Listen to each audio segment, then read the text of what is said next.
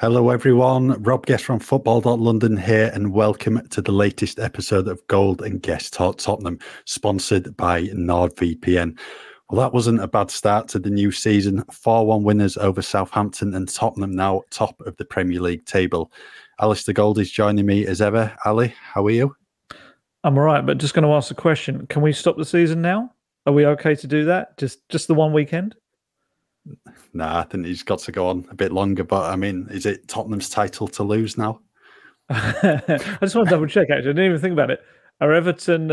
am I putting Everton in danger if I stop the... No, we're safe. We're safe as it stands. Yeah. Well, there you go then. Everyone wins.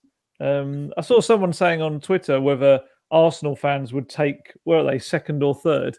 Second. Would they take that if Spurs finish top? So probably wouldn't, I'd imagine. But no, it was a very good way to start the season. Real kind of verve and swagger to the way Tottenham played, especially after that little 12th minute hiccup. Terrific atmosphere. Really enjoyed kind of going on the trains to the game and coming back. Just the excitement and the chatter among the fans and how much they were looking forward to it, which was completely in contrast to the bizarre nature of social media building up to the match. But the actual fans who were there on the day were so excited. And I think that translated to the atmosphere at the ground and a terrific day to start off and really lots of positives for us to speak about. Look, Southampton were... how do I put this? Not in the best shape in the world. You could definitely see the fitness difference between the two teams, but certainly, really positive way to kick off the new season. Yeah, I did say it'd be 4-0 as well. So James Ward-Prowse ruined it in the 12th minute. I went for 3-1. So kind of a combo of our two predictions. Yeah, I mean, it was a really good goal from James Ward-Prowse. And then after that, Ryan Sessegnon getting a really good header. Eric Dyer as well, stooping header. A comical own goal from Salisu. And then Dejan Kulusevski to round it up. I mean, it's not often Spurs score 4 and then Kane and Son's not on the score sheet. It just was the perfect start to the new season. And there's certainly plenty more to come from Tottenham. So, Ali, first of all, do you want to just give us your thoughts on the win? Just the quality across the pitch was the main thing for me. You know, Conte's been quite big this kind of recent weeks, and towards the end of the season, he was speaking about it as well, of wanting to build a Tottenham team. I think that opponents, I don't think he went as far as saying feared, but more would worry about taking on. And, you know, sitting there listening to Ralph Hasenhüttl after the game, he just absolutely... they were worried about Tottenham. I've got a couple of his quotes here just because it really nicely kind of says it all. I felt a little bit like the opponent switched into the next gear and we could not follow. And it was frustrating to see how big the gap is between the two teams. And then later on he said, there was a nice little line about quality. He said, let's see if I've got it here. Strong side, they're playing for Champions League and for titles. You can see they have strength throughout the team and still players like Richarlison, who is not playing. There is quality everywhere. And that's it. This is what we've been trying to say and what Conte's been trying to say. It's just about not having a starting 11 anymore. It's about having a squad. And, you know, you and I doing these podcasts last season when we were talking about all the academy kids on the bench who were essentially spectators. They were never coming on. But, you know, you had 4 or 5 at times on that bench. Yesterday, I think it was 8 senior players couldn't even get in the squad, including Skippy.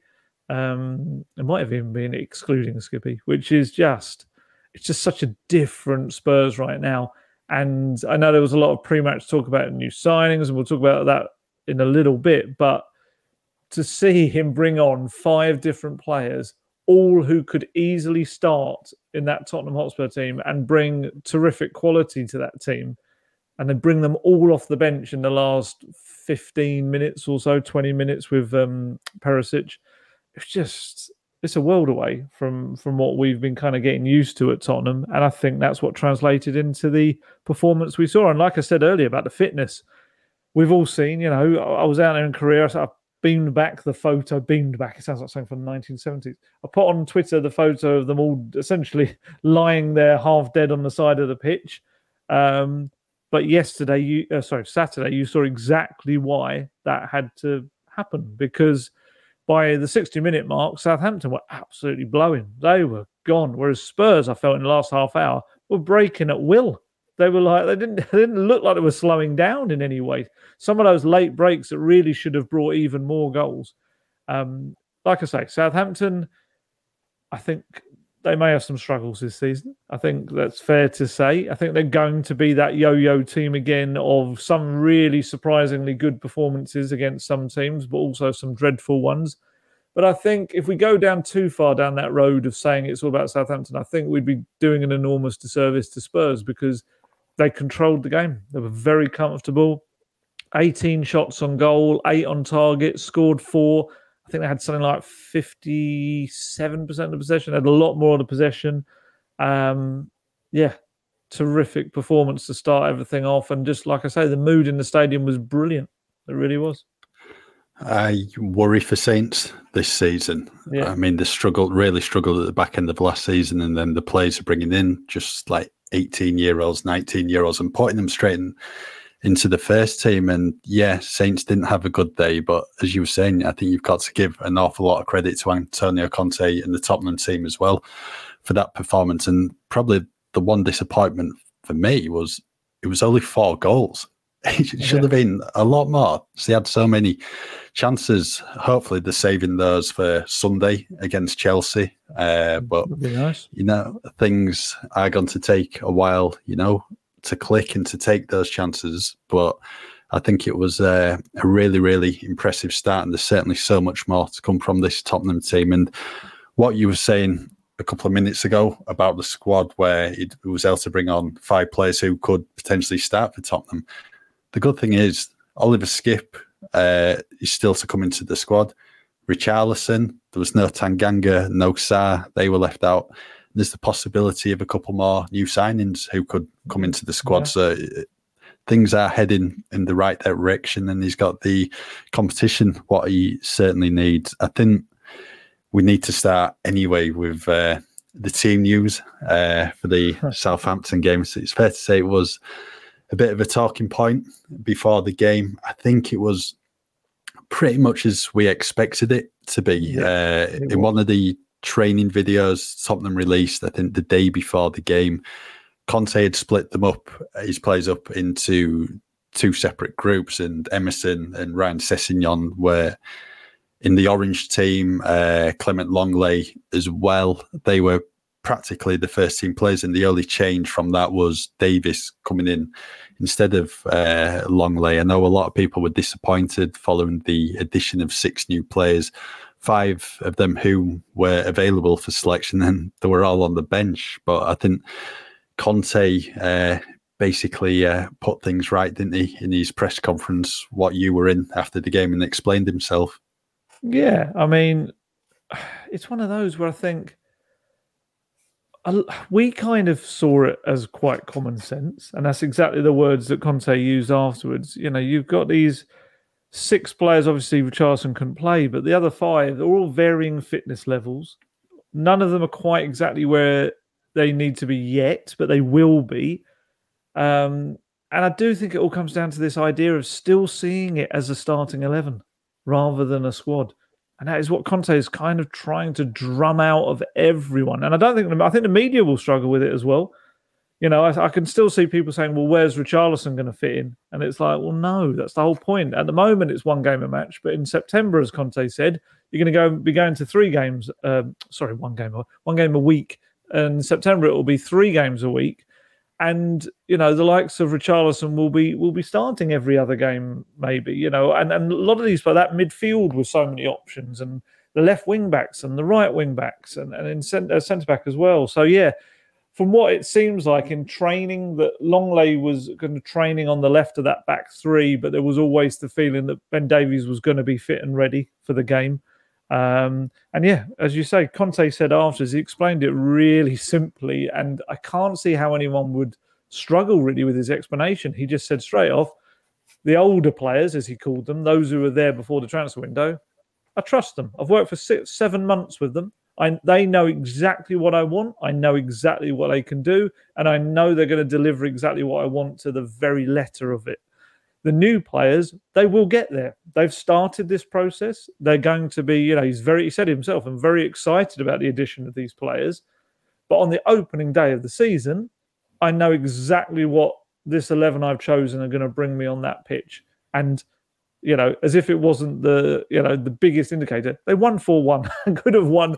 They shouldn't have really conceded that goal either. It could have been something like 6-0, the end result. So his decision was absolutely right. And I think the thing that slightly annoyed me, there were a few comments just after the team news. It was either just after, because you and I kind of had an idea of what the team was going to be a few days before. And some of the comments were things like, Tottenham Hotspur just never changes. It's always the same.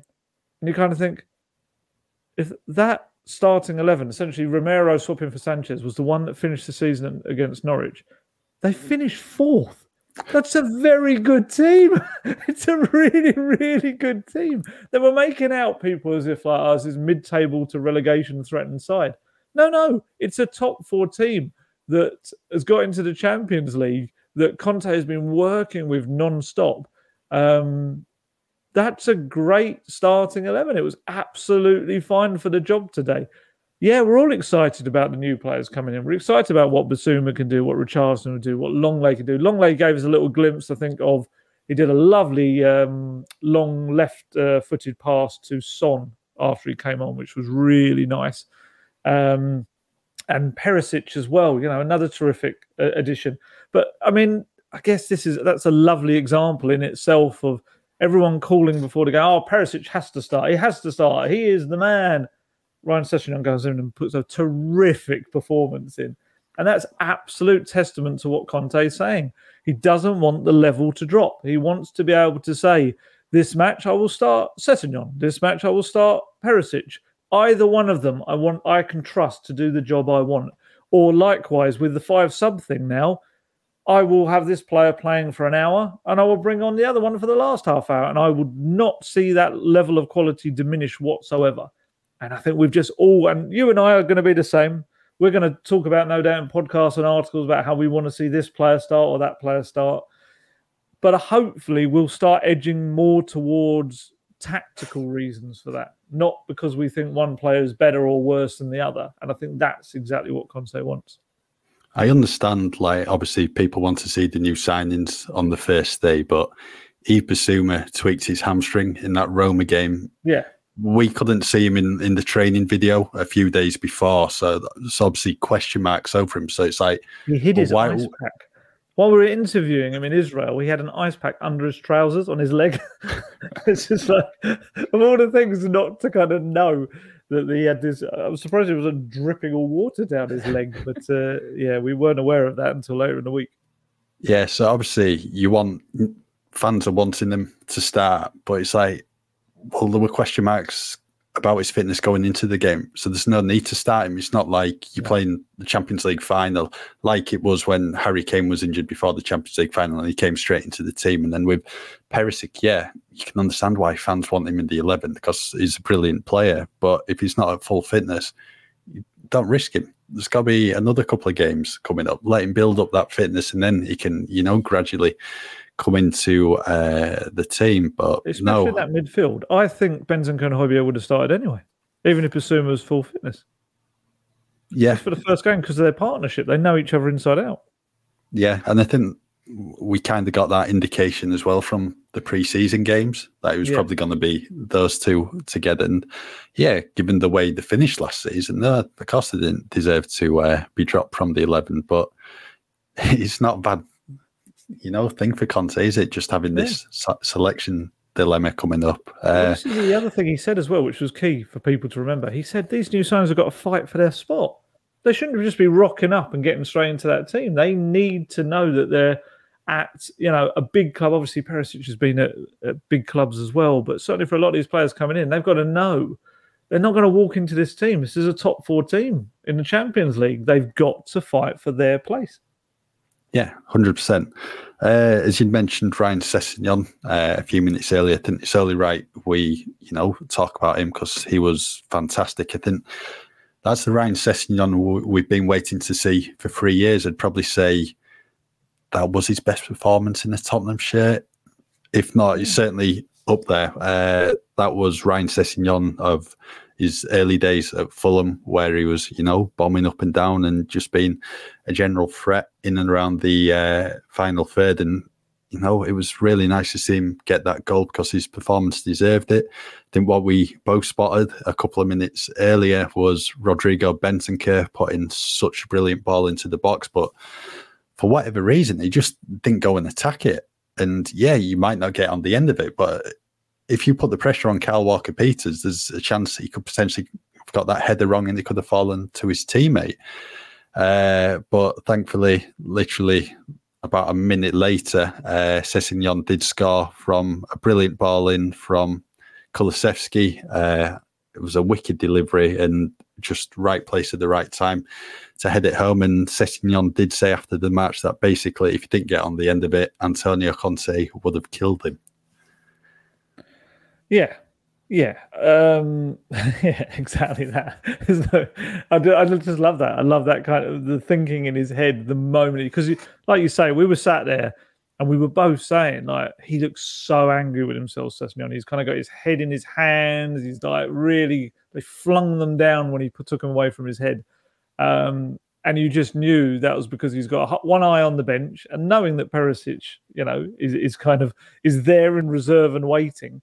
But also because, he said it out in, where was it? Korea. He said it out there that Perisic, has been working with him, and he's been working to try and improve him to become, well, look, if anyone knows exactly what it takes to be a Conte wingback, it's even Perisic. So, yeah, to have that in the back of his mind and then not to have gambled, yeah, it definitely was eating away at him. And that's what I think brought that goal. Was it 4 or 5 minutes later?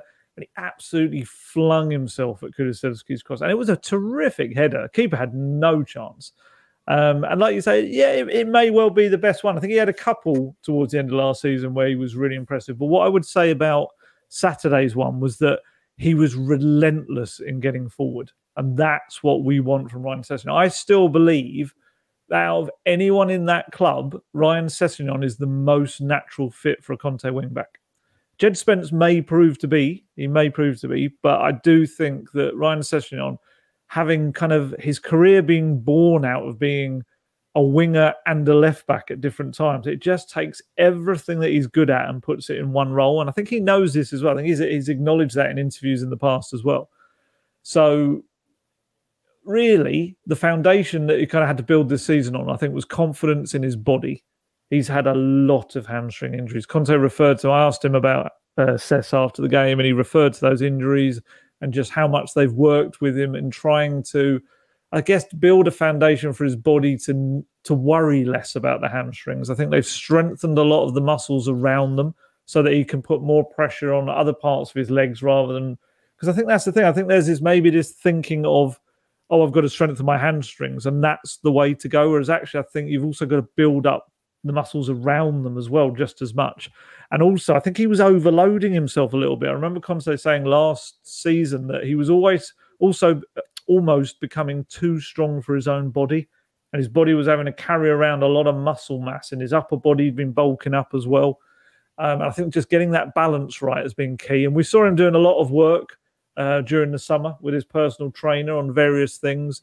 A lot of it looked to be kind of based around movement that would cause his hamstrings issues. And I think you just saw a player on Saturday that wasn't worried that if I now sprint for this, am I going to pull my hamstring yet again? And you could see he wasn't. Fingers crossed, touch wood, whatever your superstitions are, it doesn't happen again, or at least for a long time, because if he can get a run of games under his belt, there's no kind of ceiling to what he can do. And Conte said it after the game. He said he's got great potential. He just has to show it. We were talking amongst ourselves in the press area Saturday, about if this is early days, but if he can carry on the form from last season, carry on what he did on Saturday and make this a regular thing, he could maybe even get into the England squad at the perfect time for the World Cup, because maybe there could be a spot on that left-hand side if Southgate goes with wing backs. If he can prove that he's the most natural fit for that, he could at least sneak into that squad. And I do think, Conte touched on it as well, Perisic is going to be a huge influence. He's like a double-edged sword, Perisic, because he is such a terrific player in the position, and he is obviously his rival for the role. But on the flip side, he's also someone who is going to be an invaluable resource for Sessegnon to learn from. It's like it's more than a decade between them, isn't it? And he's just got everything he can soak up from him. It sounds like Sessegnon's doing that, and Conte said he's perfect for him. I mean, you can speak about it because you spoke to Sess afterwards in the mix zone, and what did he say about Perisic and everything? Yeah, basically he's been saying that Perisic has been giving him, plenty of advice on playing in the role, and Perisic did actually have a word with Sessegnon a couple of minutes before they went to warm up ahead of the game, and basically what he was saying is Kyle Walker-Peters is small. You need to be on him when the crosses come in, and that's exactly what Sessegnon did for his goal. And also what Sessegnon was saying was really interesting. I think he's putting his, good performance down to having a full pre-season at Tottenham. So he's never had that since he's been at the club. He arrived carrying, I think it was a hamstring injury, what he picked up on England under-21 duty, and then he's just had a number of issues ever since. So I think that full pre-season certainly has helped him. And then now we're talking about his goal in the game. He also scored another one at the start of the second half, which was disallowed for offside. And then I think Kulusevski played him through again not long after. And, if it weren't for a brilliant tackle from Kyle Walker-Peters, then Sessegnon certainly might have had a second goal. So Sess came off after 66 minutes. I think maybe a tad harsh on him to come off. Yeah, he didn't look happy. I think he really wanted to stay on. Yeah, given how well he played. But I think what says it all about his performance was he got a standing ovation from the Tottenham crowd and fully deserved it. I thought it was absolutely fantastic on Saturday, and hopefully a lot more to come from him. Yeah, and maybe, well, I'm sure it actually was. That's maybe part of all the physical side of it, bringing him off at that time. Just to keep building, because I think in every friendly, he's played around 60 minutes. I think that's about right. So it is, I guess, about not pushing him too hard, because certainly towards the end of last season, he got quite a lot of game time, having not played too many games. And I know that was part of the reason why they took him out of the England under-21s at the end of the season, just to make sure he wasn't over using those hamstrings. And it's been about a gradual building up of him. And it's terrific.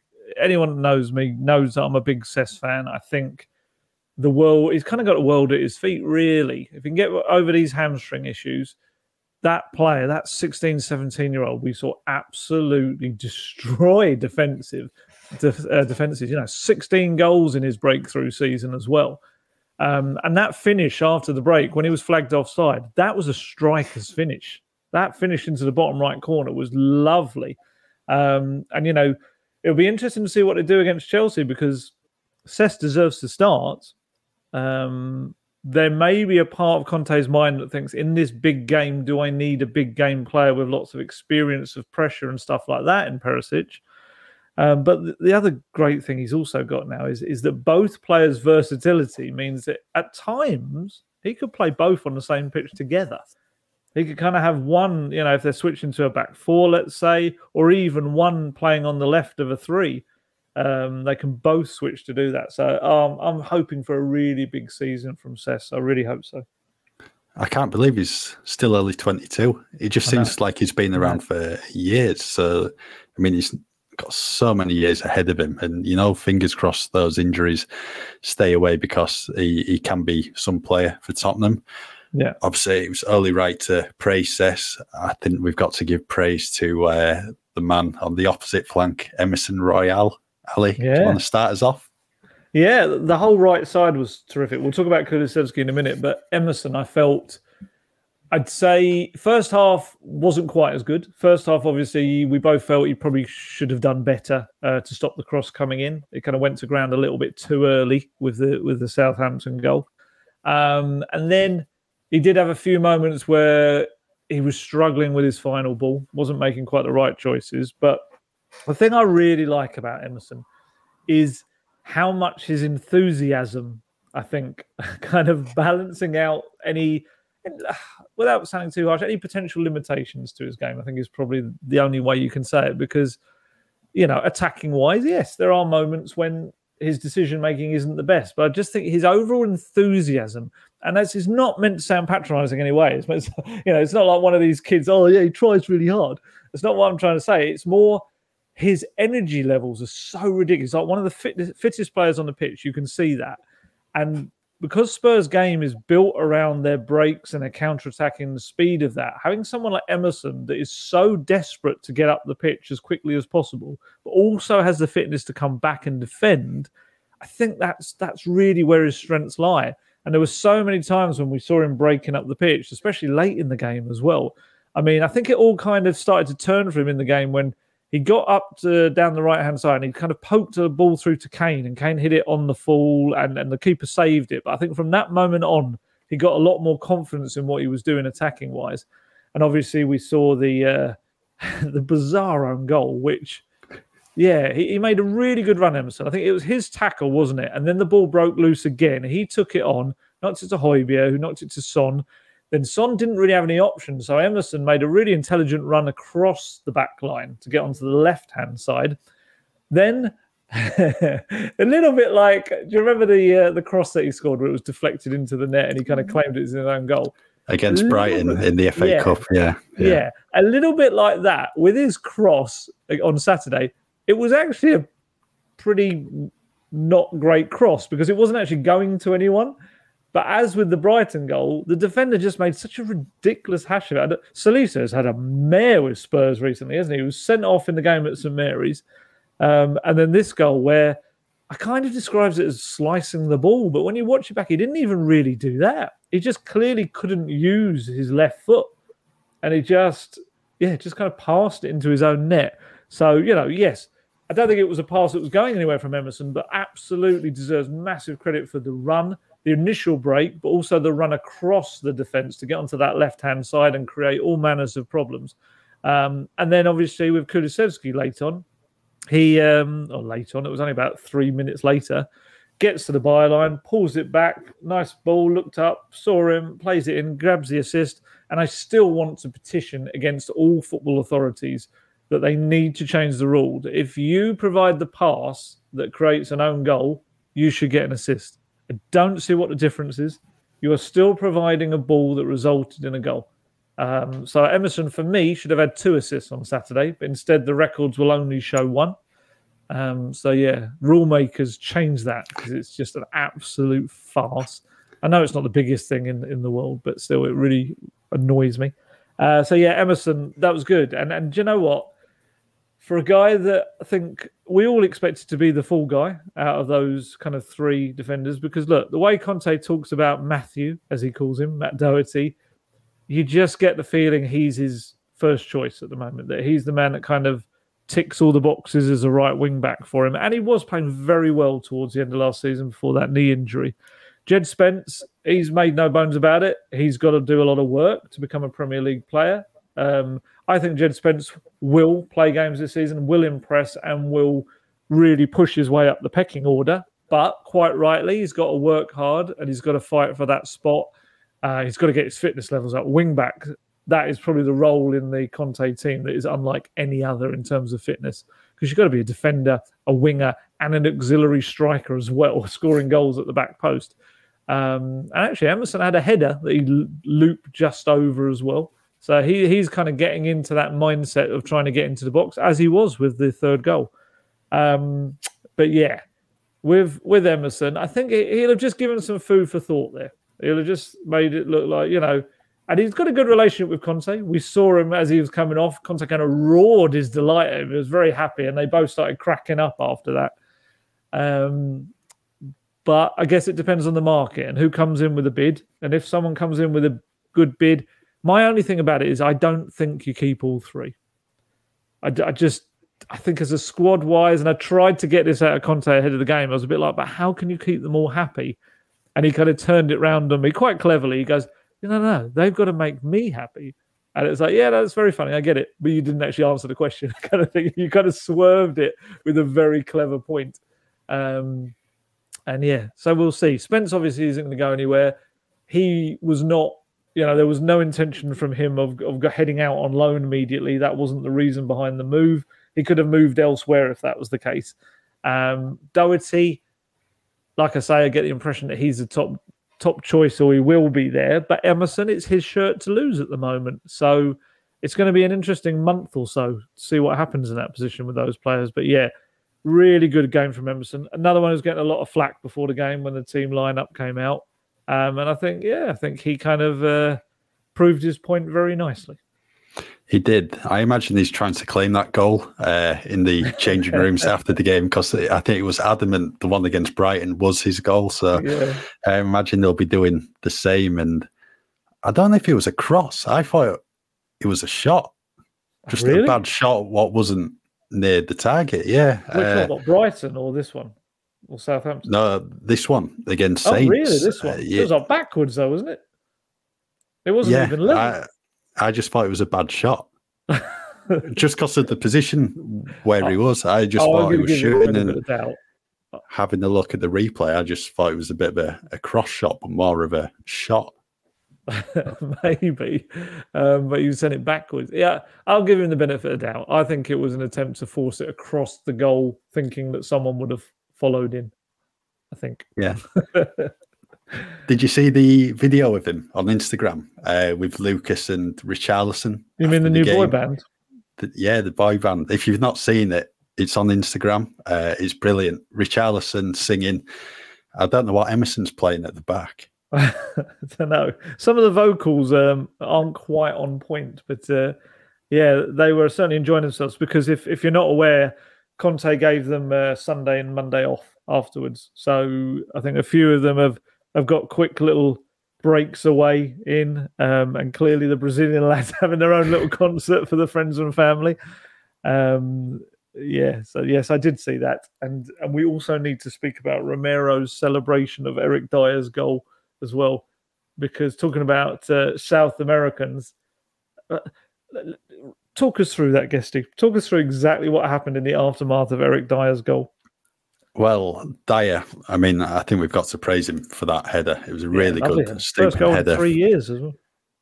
Last one against Everton.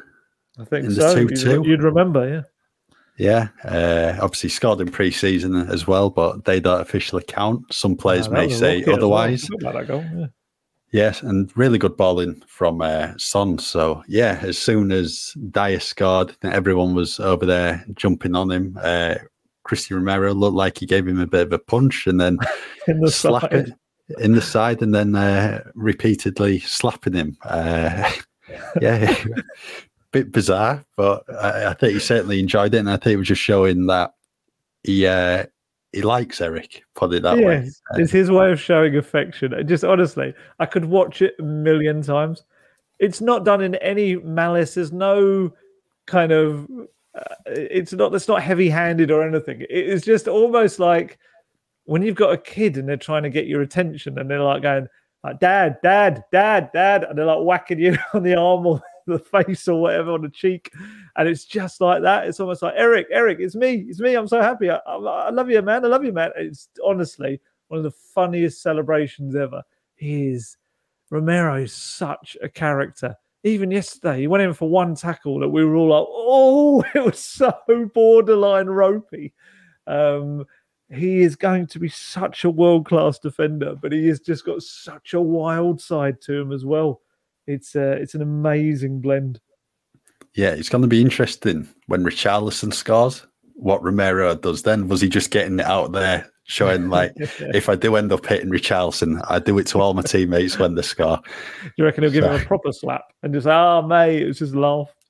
Yeah, probably. I imagine they get on now. To be fair, we saw them both protecting Sonny, didn't we, out in Korea? Kind of both of them leaping forward together. So I'd imagine, I think, you know this very well. I think Richarlison's one of those guys, isn't he? Outside the club, winds everyone else up in other teams. Inside the club is one of the most popular around, and I'm sure he and Romero will get on very well. Yeah, I think that's the case with all the Tottenham players. Yeah. In the training video they released the other day when they were walking into the gym, it was all the South American players together. Richarlison was there with Romero and Bentancur as well. So, yeah, Of course, they're all going to get on. I think there's someone else we have to talk about, Dejan Kulusevski. What a performance. He was just incredible. Thankfully, managed to get his name on the score sheet with a brilliant finish in the second half. Really good crossing as well for Ryan Sessegnon. I think it was, 5 goals, 8 assists in 18 appearances or something last season for Spurs. He's just carried on where he left off. I mean, given the signing of Richarlison, people might be thinking Kulusevski potentially the fall guy out of the three of them, because you're not going to drop Kane or Son, but he showed exactly why he should be in that Tottenham team week in, week out. He was brilliant. You just know as soon as he cuts in onto his left foot, the other team must be thinking we're in danger here, because 9 times out of 10, he puts in a brilliant ball and it finds its intended target. It was fantastic. Just watching the highlights on Match of the Day, I think he was just showing his touches of the ball and just plucking it out of the air. It was fantastic. Really, really good player. And I think there's certainly a lot more to come from him. I think he's only going to get better this season. Honestly, he is rapidly becoming one of my favourite footballers. I just love watching him play football. And like we said with Cess, Dejan Kulusevski turned 22 3.5 months ago. It's just like, it's terrifying how almost feels like a complete player already, even though he must have so much more to learn still. His stats, first 19 Premier League games he's played in, 15 goal involvements in those 19 games, 9 assists, 6 goals. Only Son and Kane have been involved in more goals than him in the Premier League since he arrived. And that's of all clubs in the Premier League, all players. It's just ridiculous. He's got a bit of everything. He's got the strength and physicality for the Premier League. I mean, how many times have we watched him bring the ball out of defence, just weaving in between tackles, not being knocked off the ball?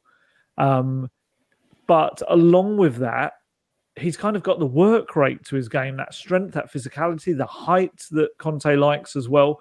But on top of that, he's also got the magic and the flair of someone like a Ginola from the past at Spurs. He's got everything. And then on top of that, he's got the finishing ability. I think he'll end up with probably, 15 goals, maybe more this season, because I think also he's got that side. That finish was just lovely for his goal.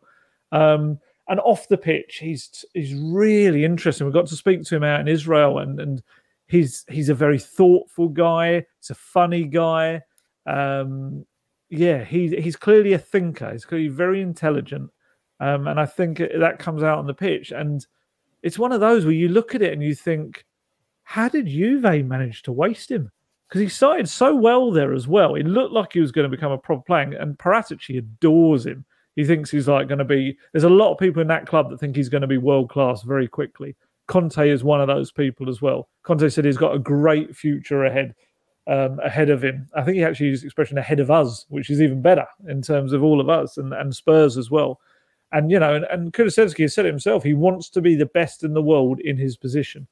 And Conte said after the game, if he remains kind of with that humility and work rate that we know he's got, told me out in Israel that how he adores pain and how amazing it is and how it's, that's how champions are forged essentially through pain and stuff. It was really interesting stuff.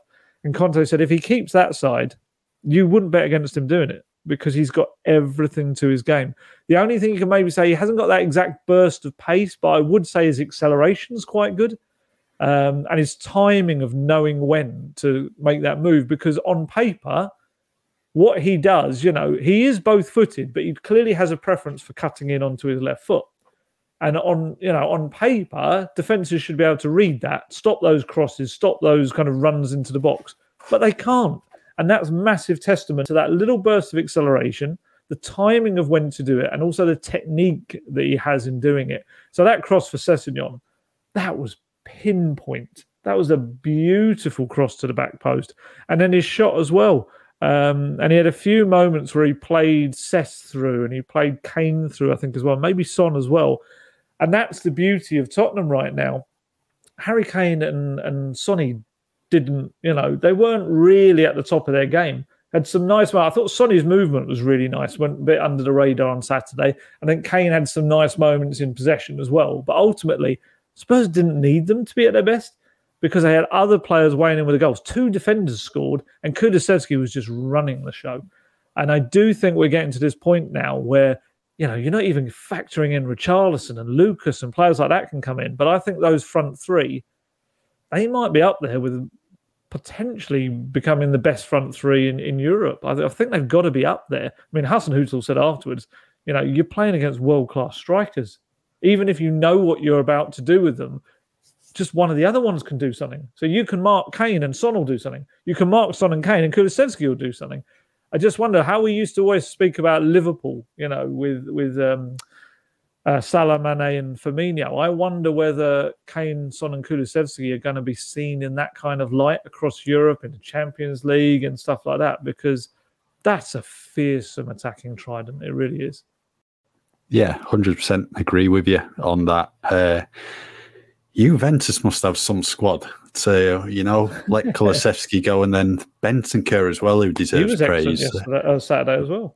Yeah, really good. Just getting on the ball, dictating play. He just doesn't panic, because there was a bit in the second half when he got it in his own area, and a lot of players would have probably just, hoofed the ball upfield.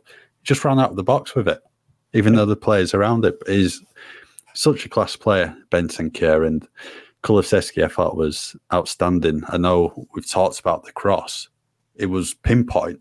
It wasn't just like a floated cross. There was so much pace on it as well. And that's just, it was whipped in, so hard to defend. And he's just a fantastic player. And I think everyone's just looking forward to seeing a lot more of him throughout the season. On Kane, just to very quickly say, he could still have, I guess, a second season syndrome, where people are more aware of him. But I think not only did this first game prove that's going to be a struggle, but I think the presence of Kane and Son in itself kind of negates that, because if you put too much, you can't afford to really overload on Kulusevski to stop him, because then you're leaving Kane and Son free. It's like the best possible scenario for Kulusevski to flourish in a second season because of those two next to him. Exactly. I was going to say exactly that. I think sorry. As well, I didn't mean to jump right in there. No, don't worry. I think with Kane and Son as well, I can't remember him having that many chances. The one what obviously sticks out is Son running into the area and not passing to Kane when Kane was in acres of space. And Kane was very unhappy, wasn't he? Kane basically, having the right go at him a couple of times that he wasn't impressed at all. But other than that, I can't even remember Kane having. Kane had the shot at the end of the first half from Emerson's little pass through. Son had a couple that he kind of hit not too great shots low at the keeper, and he had one that wasn't too bad that the keeper pushed away as well. But ultimately. Yeah, that Spurs were able to have them off the boil a little bit, I guess. Yeah, definitely. Right, before we move on to transfers and Chelsea, as we're sponsored by NordVPN, Ali, you can tell everyone about the benefits of using NordVPN.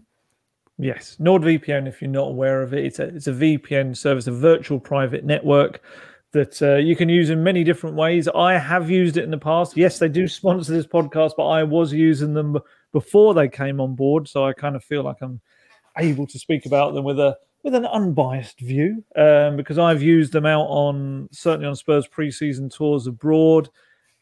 You can use them from a security point of view. Of course, it makes everything far more secure on whatever you're using them on, whatever gadget, whether it be a tablet, a laptop, a phone, whatever. You can download it as an app as well on your phone. It just creates a much more secure setting for your gadget and stops those horrible people getting through and taking whatever you want on there or that you don't want them to get on there. But also, it's a way of essentially using your device as if you're in a different place, as if you're back home. So let's say you wanted to watch your normal apps that you've paid for, things that you watch your TV on and stuff, but you're abroad in countries that it doesn't work doing that. You can use your VPN to just essentially use the server as if you're back at home. And that allows you to use those things. And Other people I'm aware of have used it also to be able to watch, do the flip side of that, of using it to watch, whether it be TV, movies, sport, from other countries. Other countries maybe have different versions of the apps we all use over here in the UK, or different things that you can do on those apps. It's very, very handy thing, NordVPN. It's very cool. It's not the most expensive thing in the world either, but you can get a lot of benefits out of it. It sounds a bit like Cilla Black there. You can get a lot of benefits from using it. Like I say, security-wise, but also many other aspects, and being able to view and use things that maybe you wouldn't be able to normally in this country or abroad. And yeah, I think Guesty's got a little offer that you can get through the podcast as well, which it makes it even cheaper for you when you have a little dig around online and look at a far more better explanation than I've just given you about it. Yep, you can grab your exclusive NordVPN deal by going to nordvpn.com/goldguest to get a huge discount off your NordVPN plan, plus free threat protection, plus one additional month for free. It's completely risk-free with Nord's 30-day money-back guarantee. Right, shall we go on to transfers now? And possibly we're going to have another incoming this week with Destiny Doggy signing from Italian side Udinese. Fabio Paratici and Antonio Conte clearly planning for the future with the signing of the Italian under-21 international, as he's going to be loaned back to the Serie A club for the season. I think it's a deal worth around 22 million, including add-ons. And, you know, Doggy did quite well in Serie A last season, and Paratici and Conte certainly think very highly of him.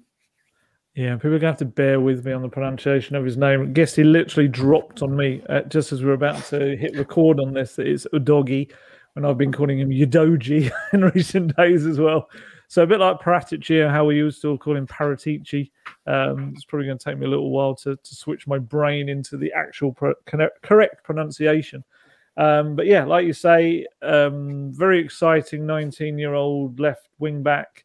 Udinese, kind of was at Hellas Verona, I think, before, wasn't he? He's gone to Udinese, become a real breakout star in Serie A, Italy under-21 international, and he appears to be on the verge of making his senior debut for Roberto Mancini's side. From what I understand, I wrote this in my talking points yesterday, Spurs confident of getting that deal done now, and he will head back on loan.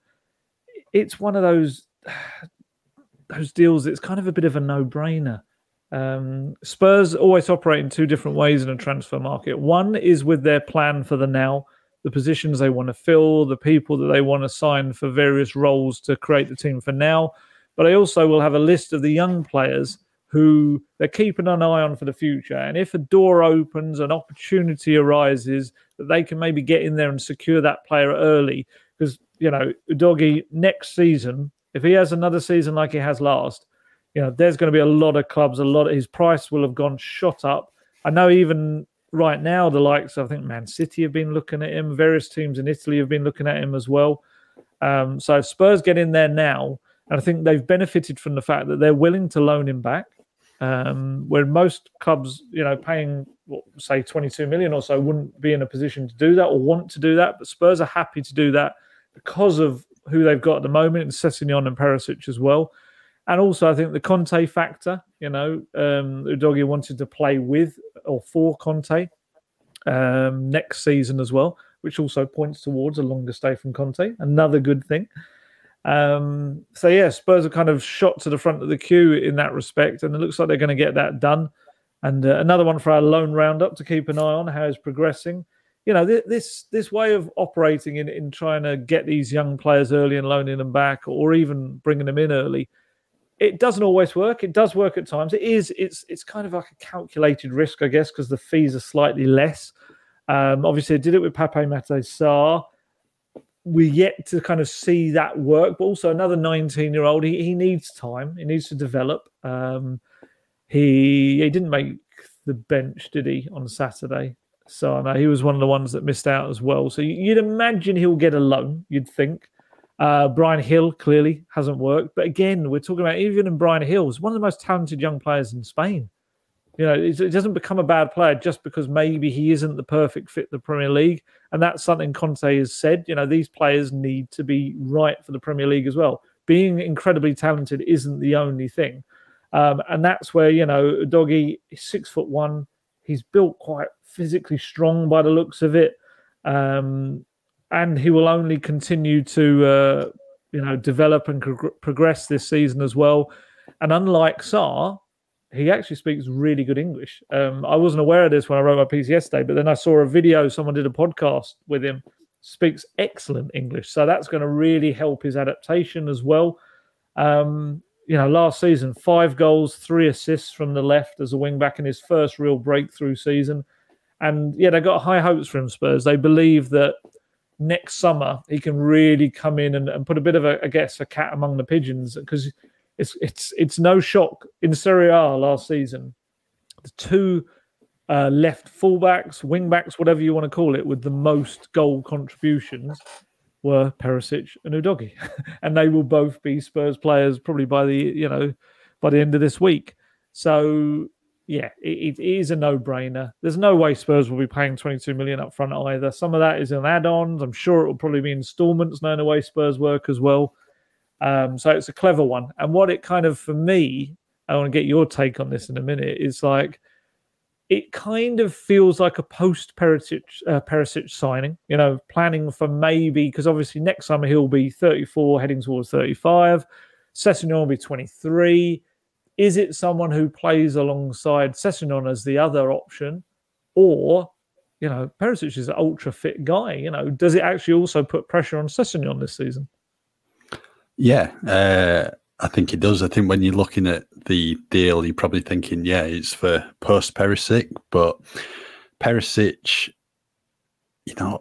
hasn't had serious injuries throughout his career. He's an extremely fit player. I think I read something previously that he's looking to go on probably until late 30s. So he has signed a 2-year contract at Tottenham, but providing he remains fit and he can be a big hit at Tottenham and get the goals and assists like he has done at Inter Milan, then you probably wouldn't rule out a 3rd year for him, providing everything, goes to plan. But with a Doggy coming in, there's someone there, if he can replicate what he did for Udinese last season, get even better, he's on the, verge of potentially breaking into Roberto Mancini's Italy team. There's a really, really good player there. And I actually listened to the podcast. It was the Italian Football Show podcast, I think it's called. And he has played as a mezzala, the position's called, coming through the ranks in the Italy team. I think it was under 16s, under 17s. I think that's basically a wide midfielder. So in the midfield 3, he'd be playing on the left. So he's capable of playing there. He did say he's does favour playing as a left wing back. But no, he's they're certainly planned for the future. And, if everything goes right, what we're reading about him, Spurs are going to have another good player on the hands. Yeah, it is. It's all about the squad. It's all about increasing the quality of the squad. And if both Conte and Paratici are in kind of alignment on how good they think he's going to be, it is a no-brainer. As we we're just saying, the other player that they're both in agreement on very much so, Dejan Kulusevski. If those 2 guys speak and they believe, I think we have to listen. So, looking forward to seeing what he can do this season for Udinese, and then obviously what he can do for Tottenham next year. Right, transfer outgoings now. We've had a number of incomings at Tottenham Hotspur Stadium. Now it's about moving players out of the door.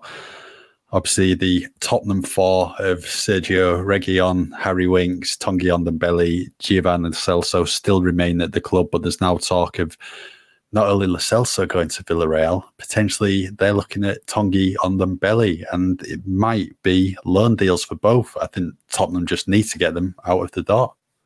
Yeah, I think we're at a case now where they are. That's the feeling. And it's sad, really, because they're both 2 very talented players. And let's be honest, they were, before Richarlison came along, they were the 2 most expensive players bought in Spurs history.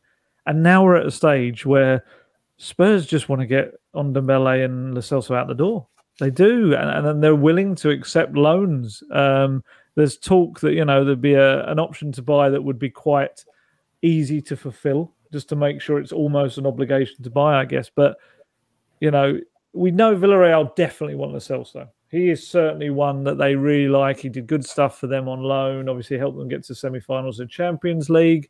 The Tongi stuff, obviously it's being reported that they also wanted him as well. I certainly know how much they want Lo Celso, but the issue with Villarreal, and you kind of said this to me earlier, and it's quite right, is that they're not really a big fee-paying club. That's not really how they operate. So I can't imagine that the options to buy these two guys are going to be anywhere near. I'd even say they're probably going to be less than half of what Spurs paid for them. I think for Spurs now, it's just a case of getting them off the wage bill, getting them out the club, without sounding too brutal, but they're going to play no part in the season under Conte, or certainly that's what they've been informed anyway. And yeah, it's just a case now. I think we've reached that point where we've got to the start of the season and these four players haven't gone anywhere. And I think from all sides, things start to change. The players start to see everyone else playing Premier League football and feel like, okay, I am now missing out. This isn't just me missing out on Conte's, tough training sessions or whatever.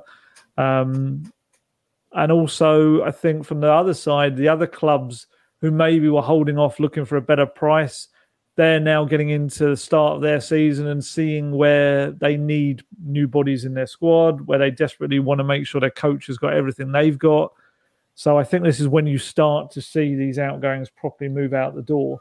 I mean, who Spurs? I was trying to think who Spurs got out the door so far. They've got Roden, Bergwijn, Troy Parrott, Dane Scarlett, Kiona Tete, and am I forgetting anyone?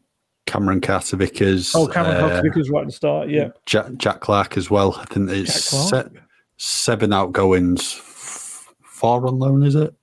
Right. 3 permanent, 4 on loan, or vice versa, yeah. Troy Dane, Joe Roden, and... I think that's it. And then there'll be Tete, Clark, Cameron Carter-Vickers and Bergwijn will be the permanent players. Yeah. Sad about Tete. I think Tete is going to be a very good player, but I can understand his position as well. With Troy and Dane signing new contracts recently, Spurs, getting about $500,000 for him, plus I think there's a sell-on clause as well. So, yeah. But in terms of the other four, it's just a case now of them probably wanting to get out the door. I'm sure they do. I'd be very interested to see if Villarreal do end up going for both on Dembele and Lo Celso. I don't know if that makes perfect sense to me. I have no doubt that, if these stories are coming out, they certainly have inquired about on Dembele as well. And, you do look at it and you wonder about, because obviously Spurs have tried to sign Pau Torres last summer as well. I just wonder whether there ends up being some kind of merry-go-round situation with it all.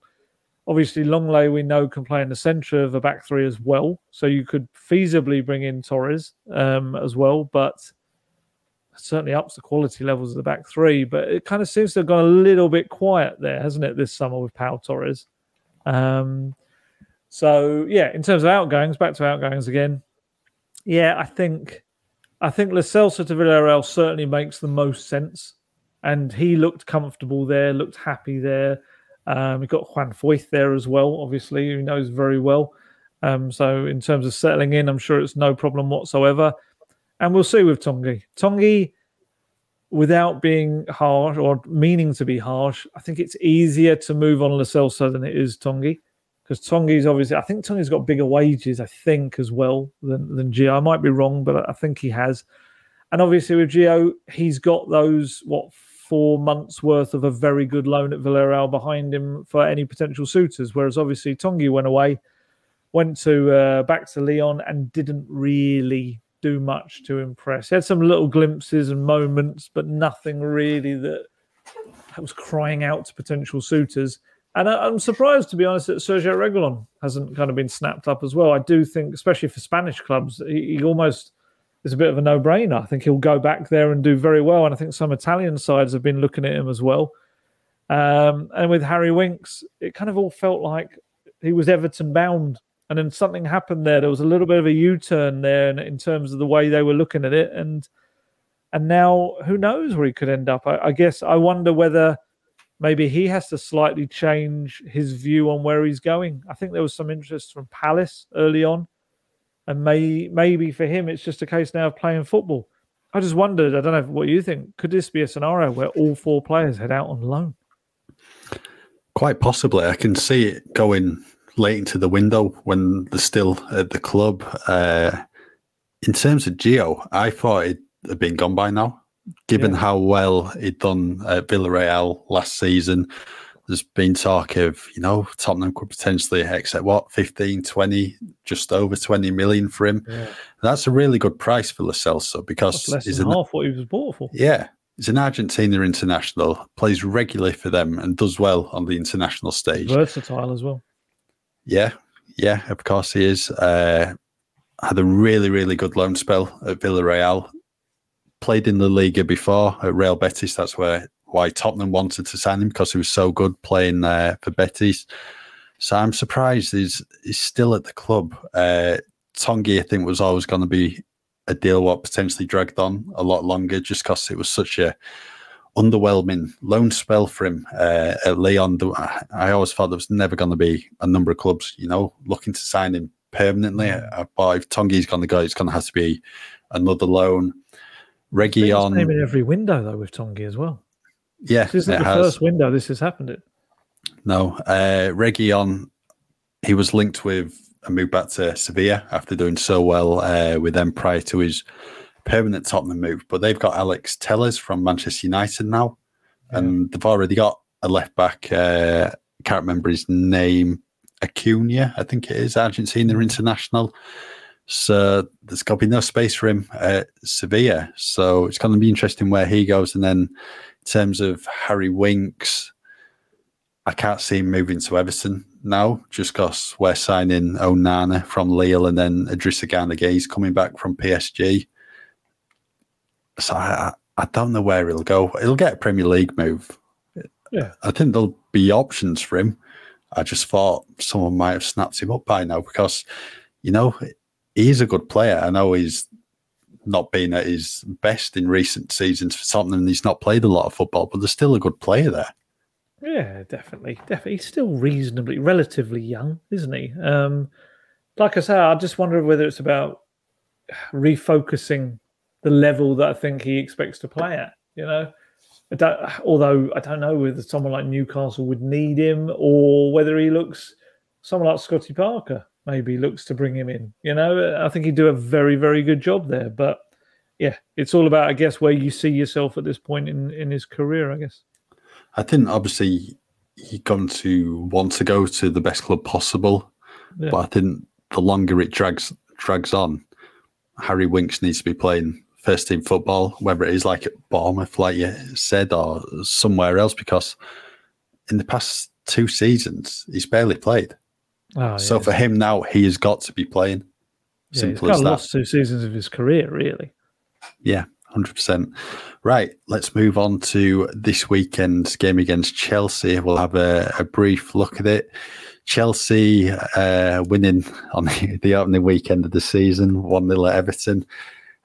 So it's, I think it's a good time to be playing Chelsea.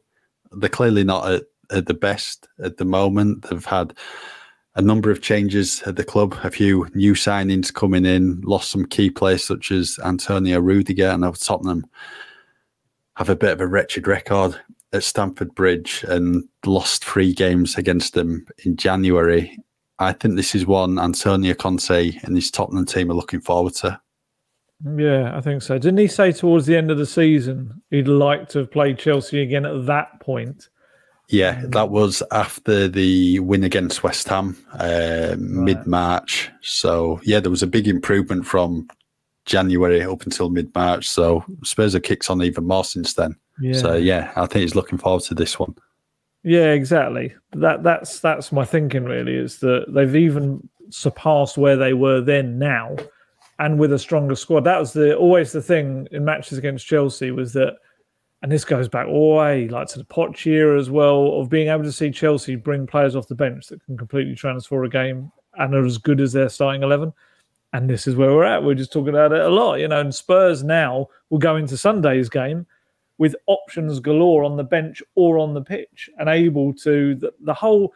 Let's be honest. I remember, was it Sean Dyche was moaning about the 5 substitute rule because of how it affected the bigger clubs in a more positive way. And it's true. I don't think there's any getting away from it. Now Spurs will be able to bring on, ridiculous changes to matches as the big clubs can. I was just watching the Man City against West Ham game yesterday. They were just bringing players off the bench of Man City. You're like, oh, man, this is incredible. And Spurs are now going to be in that scenario where, if Kulusevski's flagging a little bit or they just want a little bit of something, Richarlison comes on. £60 million player kind of thing. It's such a different Tottenham. And I think it is on paper, of course, it's a good time to play Chelsea. I think Spurs' preparations are maybe slightly advanced than Chelsea's because Chelsea are integrating these new players into their lineup, whereas Spurs, like we said, have got that set 11 already there and they're kind of supplementing that rather than rebuilding that. It'd be interesting to see what Chelsea's defence are like. Obviously, kept a clean sheet against, a rather blunt Everton team. Maybe not the best representation of how their defence are going to deal with it. But you'd think, as we said, Kane, Son, Kulusevski, with Richarlison and Lucas to come off that bench and the flying wing-backs, you'd hope that they'll give them a test, and certainly more of a test than that Toffees team. But yeah, it'll hopefully will be a different game. Those 3 games last season were they were as close to a waste of time as you can possibly get. You just knew what the result was going to be. Conte knew what the result was going to be. He kept talking about the important gap. And to be fair, I think him constantly mentioning that didn't help either because everyone was well aware they were going to lose the games, including the players. And now, it's going to be a different game. Stamford Bridge is still a horrible place for Spurs to go to. They really do struggle. There's kind of the one win in the Premier League, I think, isn't it, in 20-something years, 24, 25 years, maybe more. But yeah, I think they played Chelsea's second game of the season when they were at Wembley, didn't they? A couple of seasons back. I seem to remember that. Obviously, this time being away, I think getting them in early is not the worst thing in the world at all because I think Tuchel's a very good manager and I think he will start to get them as he wants them to be. But if you can maybe get them now where they're slightly in that developmental stage, it could benefit Tottenham and a settled Tottenham as well. It's going to be interesting to see what Antonio Conte does in terms of the Tottenham team at the weekend. I think a lot of the players who started against Saints will still be in the team. For me, it's probably just the 2 positions up for debate, the wing-back roles. Yeah. But I think Emerson has played his way into a starting spot. I thought he was really good against Saints. You've got his defensive qualities now, and Doherty's not fully fit yet. So I think for me, Emerson will start. He did well at Anfield at the end of last season against Man City at the Etihad as well. I don't think Conte will have any qualms about starting him. I think the position really up for debate is left wing back. Sess Which would be so harsh on Sess, wouldn't it? I know. This is the thing. He played so well and doesn't deserve to be dropped, but it's whether Conte feels he just wants a bit more experience in there. Someone with, a bit of nous of playing in the big games, maybe. Yeah. Play devil's advocate, though, is putting in a 70%, 80% fit Perisic a good idea against, up against the likes of Sterling and people like that, and who might be coming at him. You've got that to take into account as well. And there's a psychological aspect with Sess. I don't think that's always down to the manager. I think that kind of players have to deal with that if he is dropped. But yeah, I just wonder that. Big game player, certainly. But if he is slightly rusty, is this the game you throw him into from the start? Yeah, I totally agree with you. And, a full Premier League debut, it'd be if he starts as well. So that's certainly a decision he has to make. I think 10 out of the 11 he probably knows. It's just this left wing back role. We'll have to wait and see. But what we could also potentially see is the first glimpse of Richarlison in the Tottenham shirt in the Premier League as he is back from his 1-match ban this weekend. So I don't think he'll be starting the game, but I'm sure, like we saw on Saturday, he will be someone who will be introduced, like Bissouma was, like Longley was as well. So I think we will be seeing the new signings playing. It might just be off the bench once again. Yeah. Richarlison's looked good in pre-season. He hasn't scored, but he's looked a threat every single time. He looks a real handful as well. But yeah, I think Bissouma, I think it's too early for him. Unless there's an injury, I don't think Longley comes in. I thought Davies was very solid against Southampton, played well, and obviously gives you that attacking thrust as well. Yeah, I think it's only injury-wise. I can't see why you'd change that team, really. As I say, I think the key for Spurs going into this game is stability. I think that's what they have over Chelsea going into this match, and I would keep that team as stable and of knowledge of where each other is on the pitch and yeah, all of that. I think it makes it far easier from a tactical standpoint. Obviously, you could say that from Chelsea's point of view, it makes it a little bit easier to predict what Spurs are going to do.